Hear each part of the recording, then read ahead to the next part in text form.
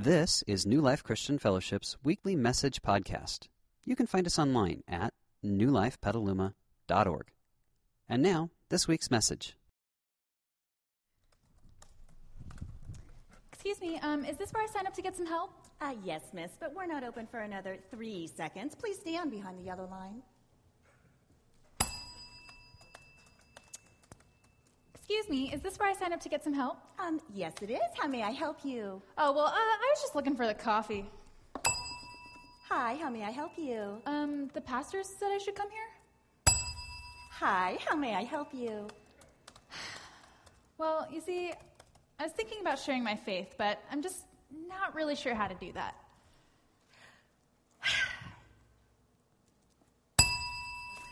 Okay. How would you like to share your faith? Well, don't you think we should get acquainted first? Oh, that would be fabulous. Your name?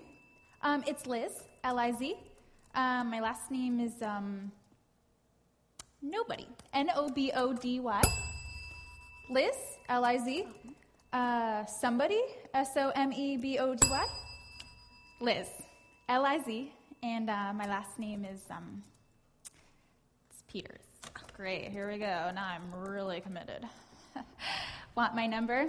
No, I already have it. It's 766-2323. You live at 222 Westside Lane, and you have 2 cats. You like chick flicks. You have not had a date in 8 months, and you really need to call your mother more often. The big guy is not too happy. Oh. Want my number? Yes, please. It's 766-2323. Okay, now, how would you like to share your faith? Well, never. Rarely? Just so I don't, run everyone off. I really like people liking me. Okay. How would you like to share your faith? Got it. I could just do a flyby. Oh. An email. A singogram. Okay. Why would you like to share your faith? Well, just so they would find faith the way that I have. So that they would know that there's a God and there is a heaven. Maybe if I just tell them that they're all going to hell, then they would listen to me. Why would you like to share your faith? So that they would have peace. I mean, everyone deserves a chance, right? What do I say? You challenge them. Ask them what their faith is. Do they have a faith? Why don't they have a faith? I mean, play 20 questions. Oh. Now, who did you have in mind to share your faith with? Well, I guess I could just pick some names out of the phone book. Handsome men. I got it. Single men. Maybe I could get a date. No? Who did you want to share your faith with? I could share with my dad. Or my friends. My coworkers, maybe. Well, Dad, that was easy. Oh, okay. Just start talking, nothing to it. Just be real. Begin to talk about your faith. What it does for you. How you wish they would have a faith. I know. You can pick 5 friends. We'll call them your fave 5. You'll just pray for them and invite them. Just like that. Just like that. You want me to go in cold turkey with no pickup line. Just like that? Just like that. In fact, I have something to get you started. Here's a couple of invitations. And remember, just be yourself, nothing forced. Nothing forced? Easy for you to say. This is so unnatural. Faith is way too personal. I mean, really, how important is faith? I mean, my tongue gets all tied up and my mouth gets dry, my hands get all sweaty. I really sweat. It's really gross. This makes me really uncomfortable. Do I really have to do this? Well, where do you think you're going? Don't leave me. Hey, help me out. Maybe I really want to do this. Well, good morning. I don't know what to comment on first, the in-sync moves by the 1st to 6th graders or the fantastic skit. You saw that, right? That was taking me back. I'll be totally honest. My name's Kevin, and in another life, I was in a boy band, but in this life, I'm your pastor. And I don't believe in reincarnation, so let's just start over. This is one of my favorite Sundays. because unlike all of you who have to stare at me, I get to watch the people who walk in at 10 o'clock an hour early for the 11 o'clock service. It's just really fun. You'll see me smile at them. They'll smile back awkwardly, look around, get confused, and then they'll come find their seat. I'll tell them, hey, come up to the front. That'll be the best place for you to be embarrassed. No, I wouldn't say that. That'll be horrible and mean, and we're at church, and we don't want to be horrible and mean at church because we are experiencing the love of God, right? We are in this series called Reach, and really Reach is about God reaching down to us, God meeting us, God engaging with us in a powerful way, in an intimate way, knowing the living God, seeing that there's something else out there beyond our five senses, knowing that there's a spiritual reality, a spiritual realm, and that God wants us to engage with Him, that He has been working our lives together to this point of knowing and being known and experiencing Him intimately and passionately. And then as we come, we learn that in this Reach series, it doesn't just end there. It's not just God reaching down to me, but it's actually then me reaching out to other people, helping other people experience God, helping other people come to experience this passionate, intimate life that I'm coming to realize, that I'm coming to explore and coming to engage with.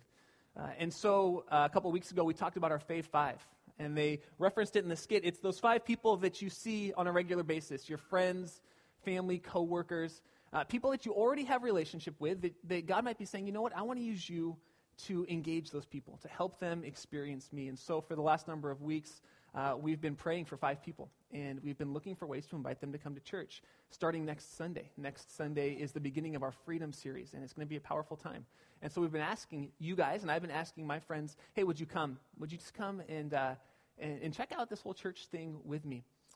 And next week is that first day. So we'll talk more about that this week. You'll hear more about that in your life groups and things you can expect and how you can really take a part in next week. But just be aware, we're praying and hoping that hundreds of new people come in next week. And that's going to mean some things on our part, making some space, inviting people in, getting here early to welcome people, and then coming in ready to engage with God together.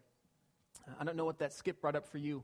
For some of us, it's probably a feeling of nausea, right? Okay, I'll pray for people for 2 weeks, but now I have to actually invite them to come and experience God, and I feel a little sick, and my hands get sweaty, and I go up to someone, and I want to talk to him about God, and I want to tell him about this faith that is transforming me, but then all of a sudden I open my mouth, and I just kind of vomit Jesus onto people, and no one wants to get vomited on, let's be honest.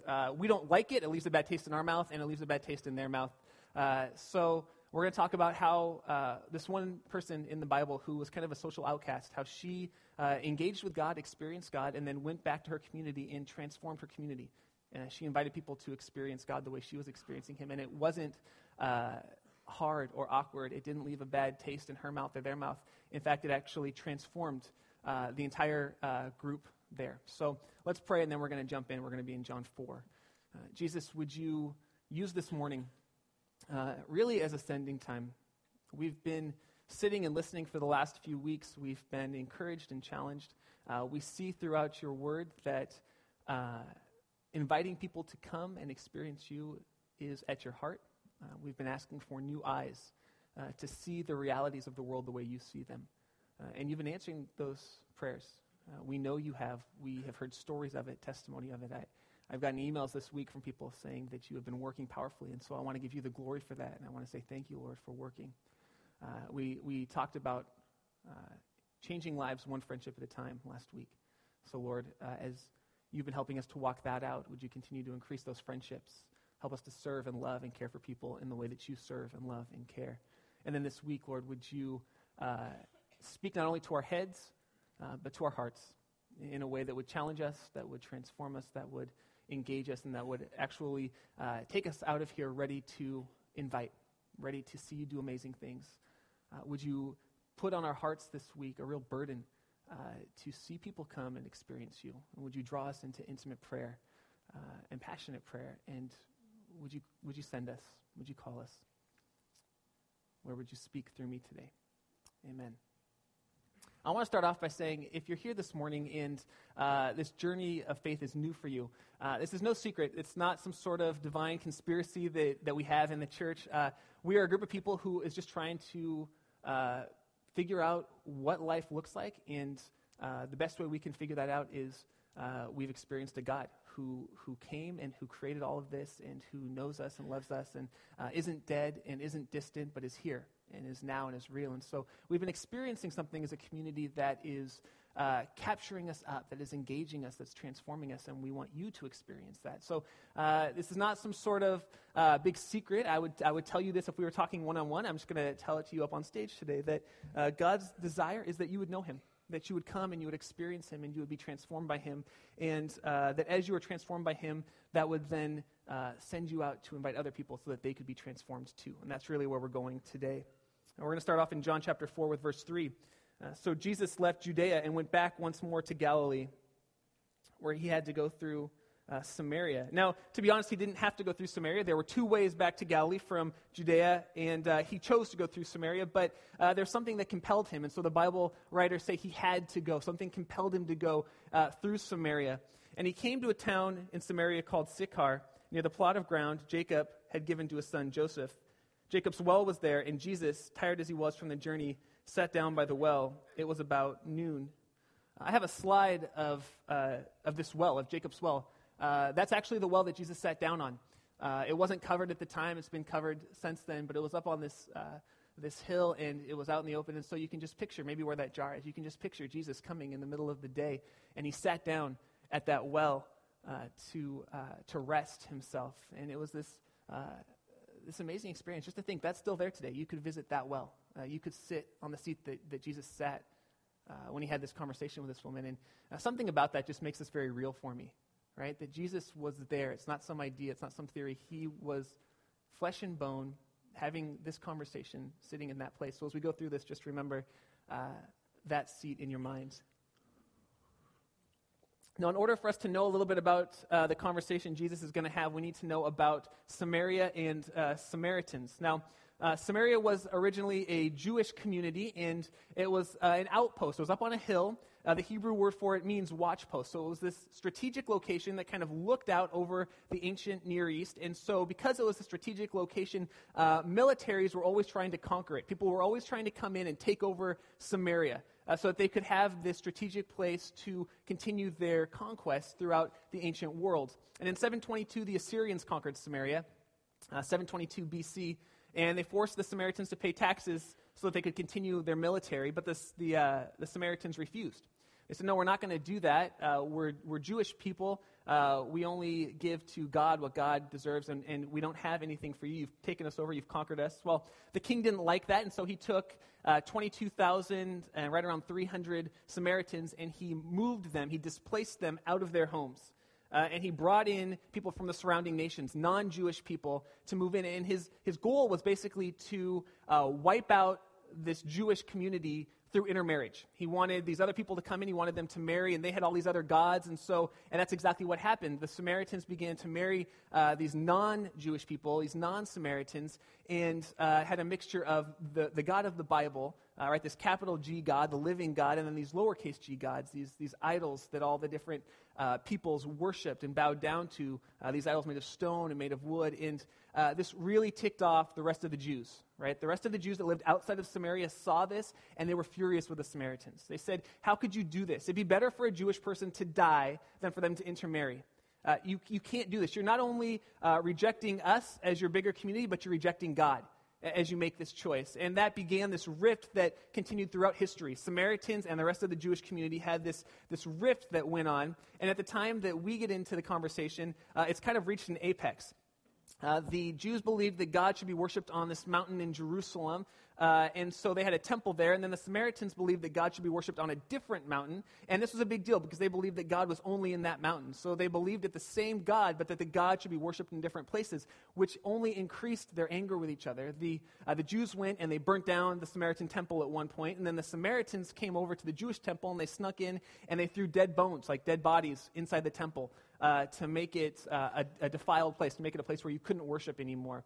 And so this is going on and on and on, and the Jews are the majority group, and the Samaritans are the minority group in this relationship, and they just do not like each other. You can kind of think of like black-white relationships in Alabama in the 1950s, right? At the height of racial tension or racial strife, that's the kind of relationship that we're coming into today. So when you hear people preach on the Good Samaritan, when Jesus talks about the Good Samaritan or this Samaritan person that he's having this relationship with, and you hear him say, you know what, they didn't get along, that's an understatement. to say they didn't get along. They did not associate with each other. Jews did not talk to Samaritans, especially Samaritan women, and that's what we're going to get into. Verse 6 tells us that it was noontime. It was around the middle of the day, and that's going to come into play a little bit later. So just remember, it's noon when Jesus gets into this conversation. Verse 7, when a Samaritan woman came to draw water, Jesus said to her, "Would you give me a drink?" Now his disciples had gone into the town to buy food. The Samaritan woman said to him, "You're a Jew. I'm a Samaritan woman. How can you ask me for a drink?" And then the subtext, the author tells us, because the Jews did not associate with the Samaritans. Now, two things are going on here, right? There's so much tension that a Jewish man, a Jewish teacher, which Jesus was a Jewish teacher, he was a rabbi, would never talk to a Samaritan woman. I mean, you would walk the other direction if you saw a Samaritan coming. But Jesus was compelled to go into Samaria, to go through this area. He was drawn to it. The Bible says he had to go and that he had to have this conversation with this woman. So there's that piece going on. But then the other part that we need to know is the subtext around this well. So this well is, how can I say this? It's a hookup well, right? This is it's like, it is. It's like eharmony.com before .com. I'm not making this stuff up. Jacob, the guy that the well is named after, he found his wife at the well. He went there and he asked her for water, and that started this relationship, and they got married. And then his dad, Isaac, same thing, went to the well, met a woman at the well, and they got married there. So it's like there's this idea that this well in particular has some sort of relationship component going on, right? So guys had gone there, and they had found their wives. They'd found Mrs. Wright. Mrs. Wright had found Mr. Wonderful, and it was this big deal. And so immediately the people hearing the story are going to start to wonder, what's happening? Not only is he talking to a Samaritan woman, and that's scandalous in and of itself, but he's doing it at the well where people generally find relationship, find romance, and people are wondering what's going on. So it would pique their interest. And the author tells us these things, and he tells us about the well to pique the reader's interest. So if you're not on the edge of your seat, you should be. Because if you were an ancient person hearing the story, you would be on the edge of your seat, like, oh my gosh, this is scandalous. What is Jesus doing here? How could he talk to this woman? And how could he talk to her at this well? At the eHarmony well. This is crazy. This is crazy. And the woman basically says to Jesus, hey, whatever you're selling, I'm not buying, right? I don't want it. How could you, a Jewish man, ask me, a Samaritan woman, for water? It's not going to happen. See, when the relationship started, the guy would ask the girl for water, and then in both stories, the woman then took care of the guy. But she says, I'm not even touching this one with a 10-foot pole. This has to be some sort of setup. How could you, a Jewish man, ask me, a Samaritan woman, for water? I'm not buying it. But Jesus says that's not at all what I'm going for, by the way. I'm Jesus. Maybe you've heard of me. I'm single. I plan on staying single, right? I used to have, before I got married, I used to joke that I was going to be a bachelor to the rapture, right? Like a bachelor until Jesus came back. Jesus really is a bachelor even after he comes back. So he's like the ultimate bachelor. He's not having that. He's not trying to meet this woman for love, but he wants to love her, right? He's not trying to be in a relationship with her like that, but he wants to be in a relationship with her. He's trying to grab her. He says, hey, would you give me some water? I'm thirsty. Last week, Ron talked to us about tearing down the lines, rubbing out the lines that divide us, rubbing down the lines that we use to separate ourselves from other people, that we use to discriminate, that we use to alienate, that we use to divide, that we use to ignore. He said, we got to rub out those lines, because when Jesus comes in, he rubs out the lines. He says, you know what? There is no more line. There's no more Jewish and non-Jewish, no more male or female. We're all one in Christ. And Ron said, you know what? We need to redraw the line in a circle around people rather than separate ourselves with people. And so the question for us is, have you been working to tear down those lines this week? Have you been doing it? Have you been working to tear down those lines this week?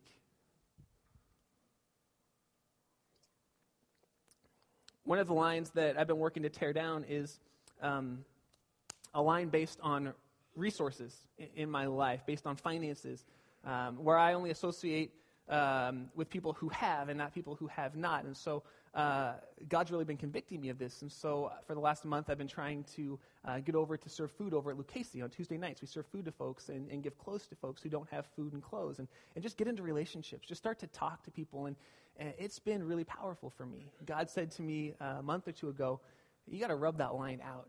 I know you think you're busy. I know you think you have a lot going on, but you need to start loving and caring for people in a real, tangible, intimate way. And so I started to serve, and it's been great. I met some people who are just amazing.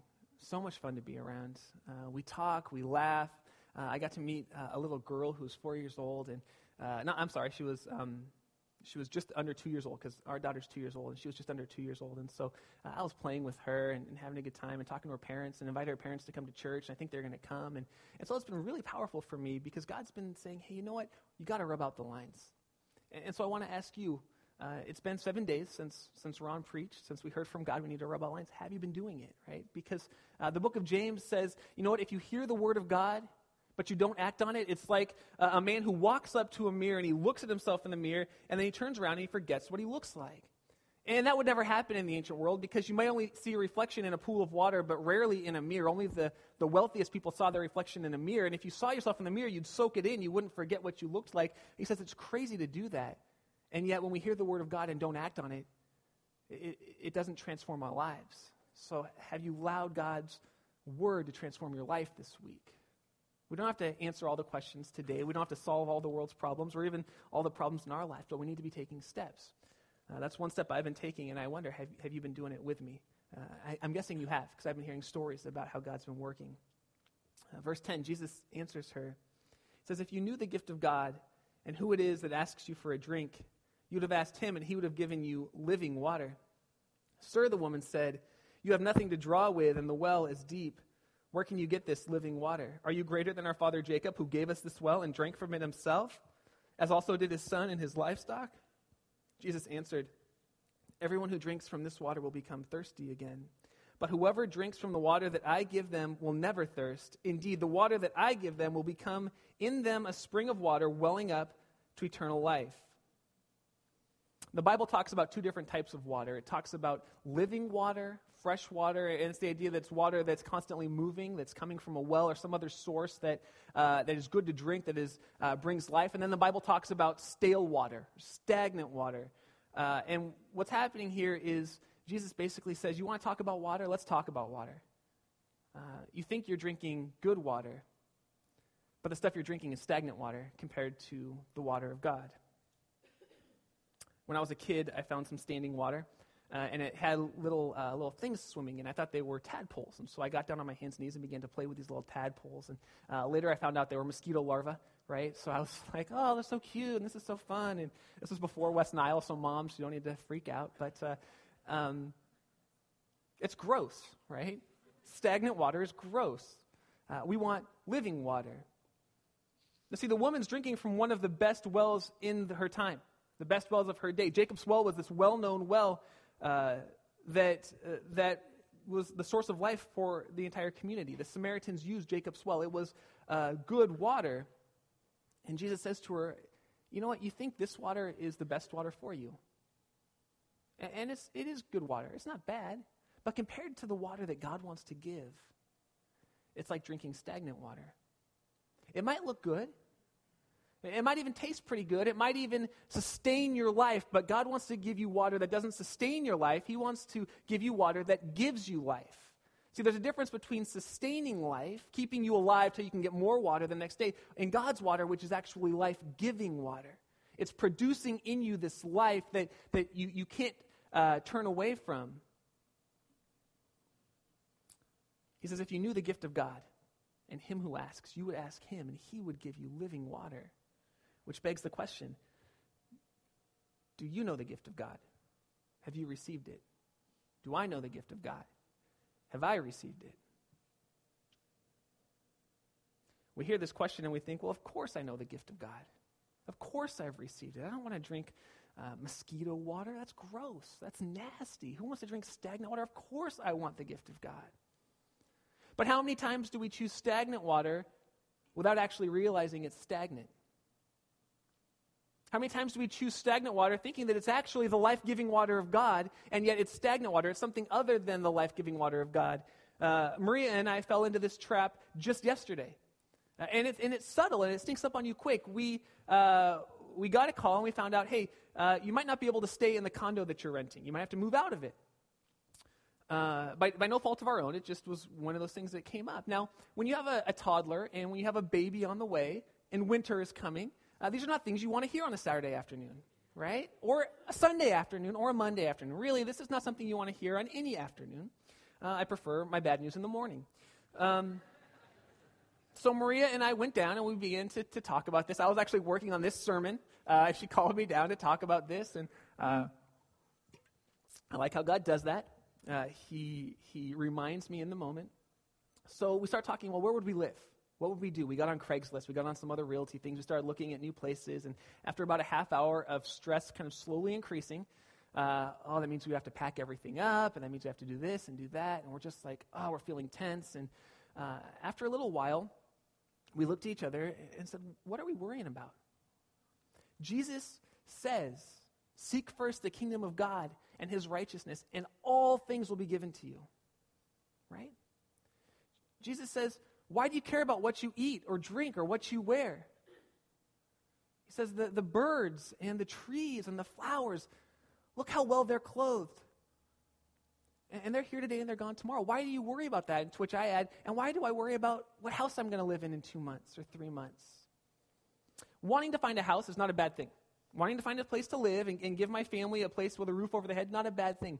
But worrying about where I'm going to live, stressing out about it, trying to figure it out, that's stagnant water. God doesn't want me to live with stress, with anxiety, with apprehension. God says, trust me. Come to me, seek first my kingdom, and I will take care of the little things like where you live. So it snuck up on me. Does it ever sneak up on you?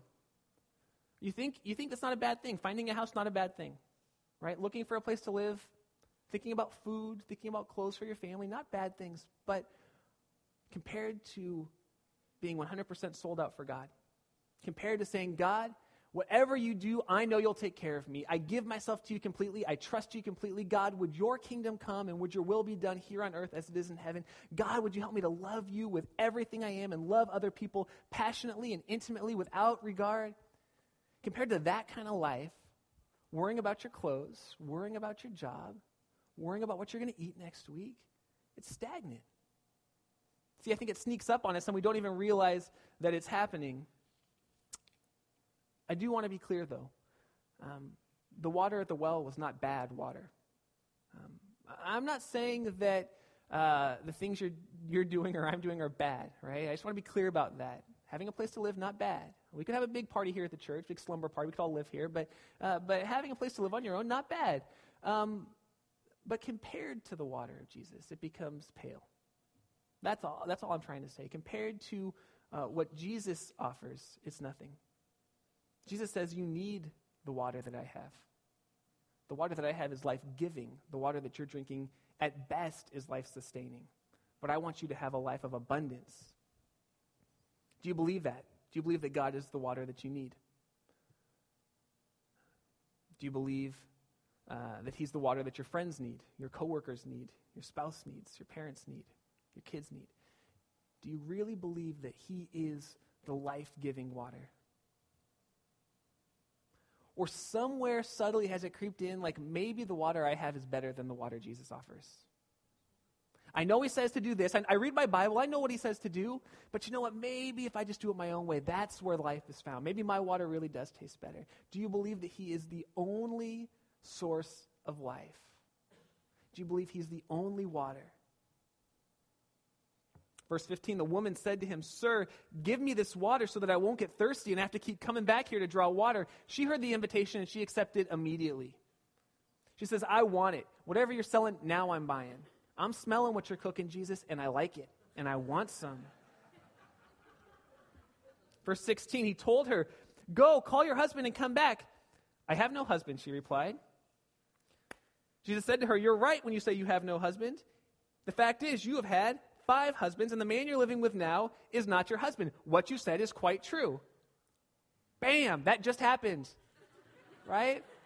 She's like, what is going on? I just wanted a bucket of water, Jesus. My gracious. Earlier I said that this woman's coming at noon to draw water, and that's important. It's important because most women in her day would draw water early in the morning when it was cool outside. It was a social gathering for women. But she's coming by herself at the hottest part of the day. She's coming at noon because she's an outcast, because the women have rejected her in her community, because she has no friends, because people have turned on her, and they've turned on her for one of two reasons. She's had 5 husbands, and the man she's with now is not her husband. That's the facts. But the subtext is one of two. One, she's easy. One, she is prone to loose living, as it were. And the women don't like that, and the men don't like that, so they reject her. That's one option. And people smarter than me have said that is the option, the right option. But there's another option that people equally smarter than me have also said, and that second option is that maybe she was barren. Maybe she couldn't have kids. Maybe this woman got into a relationship with a man, and the man expected her to produce children because you needed to have families to continue on and to be able to succeed in life. And when she couldn't produce kids, the man kicked her out. So she went to the next man, and he took her in with the same problem. Right? They couldn't diagnose that. It just went on again and again and again. And she was brought in by man after man after man, and she was used. And then she was kicked out when she couldn't give the person what the person needed. I actually believe that's the more accurate text of it or subtext of it, because Jesus does not say to her, go on your way, but stop sinning. Generally, when Jesus comes into contact with someone who is in an act of habitual sin, who's doing something that they should not be doing, he says to him, you know what, you're forgiven, but stop sinning. Go on your way and don't do that anymore. But he doesn't say that to her. He just accepts her. Whatever the subtext of it is, she's been rejected by her community.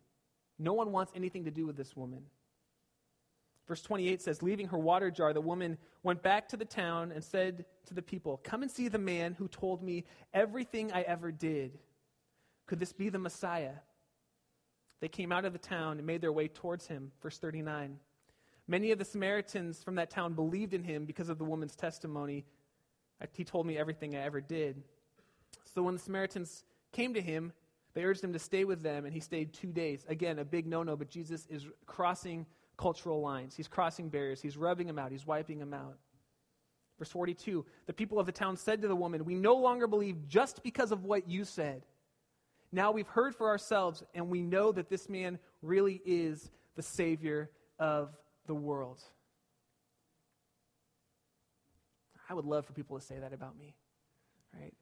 Not the Savior of the world part.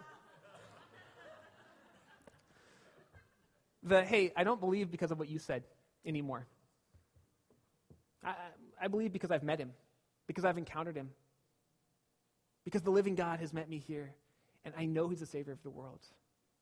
Thanks for inviting me, but you're not the reason why I'm here. God is the reason why I'm here. I hope that you guys would say that today. The worship is not the reason why I'm here. You may have come because you liked worship.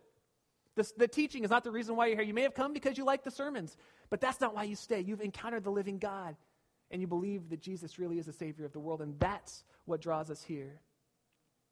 A couple more questions. Have you ever felt like your past precludes you from being accepted by God? And have you ever felt like your past disqualifies you from being used by God? You ever felt like your past precludes you from being accepted? You ever felt like your past disqualifies you from being used? Friends, God knows your story. He knows all of it. He knows the part you're hiding from your wife or your husband right now, or your kids, or your coworkers. He knows the part you're ashamed of where you think, man, if anybody knew this, they would never accept me. God knows it right now, and he loves you, and he accepts you, and he wants to live life with you now. Not when you get it figured out. Now. I will say this, God doesn't want you to live with things hidden, in shame. So he says, confess those things. Bring them into the light. Nothing's hidden after you bring it into the light. So God accepts you. God loves you. He says, confess them and turn from them, and then be honest with the people that you love. But God knows your story. One thing you're never going to hear God say when you get to heaven, you'll never hear him say, oh, really? Wow, I didn't know that. I did not see that one coming. Right? That is, you won't hear that. You will never hear God say something like that. God knows. He saw it. Before the words were on your mouth, before the thoughts were in your mind, God knew them. Immediately, this woman drops her pail, which lets us know that she's accepted the life-giving water of Jesus. She doesn't need this water that comes from the well anymore. And she runs back to her town and she says, come and see the man who told me everything I ever did. Could this be the Messiah? Could this be the one we're looking for? Are you terrified of trying to help someone experience God, trying to share your faith with them? Does it just make you feel tense? Or do you have no context for it? Do you have no desire for it? If you have no desire for it, my hope today is that you experience God the way that the woman did. This man knows everything I ever did. And he loves me and he accepts me. Could he be the Messiah? If you're terrified of it, I want to give a suggestion. What if you just tried saying, hey, I'm experiencing something. I think it's God. Would you come and experience it with me? You're my husband. You're my wife. You're my dad, my mom, my kids. We sit next to each other in cubicles 40 hours a week. I see you more than I see my kids. I think that there's something going on here. Would you come and would you see? Would you come and would you check it out? Would you come and would you experience it with me? I've been really intentional for the last month of inviting as many people as I could to come and experience God. I'll tell you the truth. I have not been punched in the face once. I have not been spit on. I have not been cussed out. I have not had anyone tell me they don't ever want to talk to me again, or how could I do that, or I'm so close-minded, or I'm so this, or I'm so that. All the things that you're afraid could happen. I've never had them happen. So you insert your fear here. What if they blank? They probably won't. And on the chance they do, you say, you know what? I'm really sorry. I didn't mean to offend you, you know. But if you want to come, it's next Sunday at 9 o'clock. Whatever. Let God be God. I think there are two reasons why I have not been punched in the face. I was wearing glasses. No, that's all I said to people was, hey, would you like to come? Would you like to come? Would you like to come to church? Would you like to come and experience God with me? We're doing this new series. It's called Freedom. It's about experiencing freedom in life. Would you like to come? And I hand them a postcard, or I hand them my business card. And every single person has said yes. Yeah, I'd love to come. Sure. Y'all check it out. I've been thinking about doing that. Sure. Which leads to the second reason why I haven't been punched in the face. And that is because God is moving ahead of me. And God is moving ahead of you. As much as you would like your friend to come experience God, God wants it even more. God wants to use you. Acts chapter 1, verse 8. I referenced this in communion last week. It says, you will receive power when the Holy Spirit comes upon you, and you will be my witnesses in Jerusalem, Judea, Samaria, even to the ends of the earth. I love that because when the Bible talks about the Holy Spirit, oftentimes it talks about gifts. You receive a certain gift. God gives you these certain gifts, and certain people get certain gifts. But in Acts chapter 1, verse 8, there's a universal gift. It's the gift of being God's witness. Everybody gets it. Jesus says, you will receive power when the Spirit of God comes in your life, and you will be my witnesses. Have you taken hold of that gift? It's a gift from God. It's part of that living water. It's not just for me. It's not just for some. It's for everyone who says, you know what? I believe in God. The Spirit of God is working in my life. He says, you are my witnesses. So what's your response? If you're here this morning and you would say, yeah, I'm an intimate follower of Christ. He's changed me. He's transformed me. He knows me. Would you invite people to come and see next week? If you've been doing the Faith 5 Challenge, keep going in that direction. But you know what? If you haven't, would you just invite people to come and see next week? It's coming to experience life, not death. You're inviting them to a good thing. Would you invite people to come and see? There are postcards in your programs. Take them home with you. Ask your friends to come. If you're here this morning and you've never come into an intimate relationship with God, there should be invitations in your programs. Some of them have invitations in them. If you did not get invitations in your program, there are a ton of them out at the Connect kiosk, so make sure you go out and grab some. Grab a handful, grab 10, grab 20, grab 30, and then give them all out. I don't want to see any more really slippery orange postcards after this week. So take them with you and give them out. Did you notice that they're really slippery when you have two together? That's why you have to keep handing them out so you only have one left at the end. If you're here this morning and you're not a follower of God, if you're not a believer, can we just talk for a second? If I knew a better story to tell you for life, I would tell you. I'm not keeping something from you. I've experienced God. He's the living God. He's the true God. He's the one who knows everything I've ever done. And I think he's the one that knows everything you've ever done. And you know what? He loves you and he accepts you and he wants to be in a relationship with you. The water that you're drinking now will sustain you at best, but the water God wants to give you is life-giving and transforming. And if you sense that that's true, if that resonates somewhere inside of you, that's probably God stirring you. And would you respond to him this morning by just saying yes, by coming into a relationship with him and letting him guide you and lead you? Would you say yes this morning? I'm going to pray, and then I want to give you some space while I'm praying. If you've never made a decision to come in a relationship with God, to do that today. Today could be your day, the day where you're experiencing the life-changing, life-giving water of God. So would you join me and let's pray. God, I pray for my friends here who do know you, who have a relationship with you.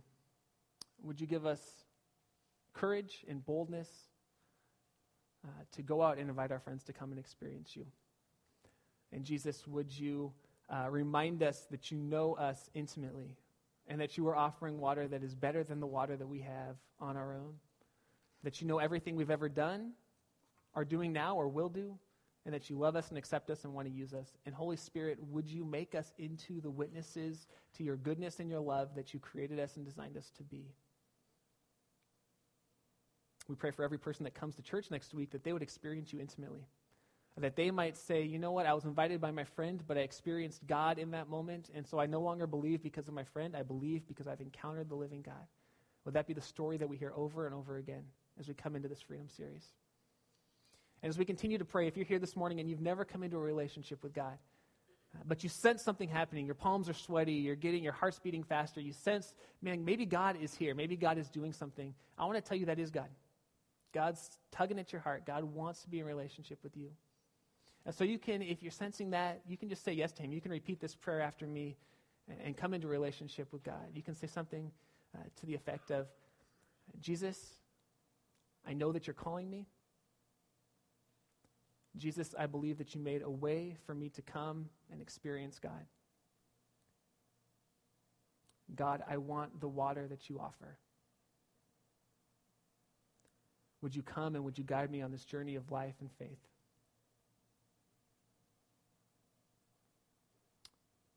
I'll follow wherever you take me. Amen. We hope you enjoyed this week's message. You can find more information about New Life, including contact information, at newlifepetaluma.org. Thanks for listening.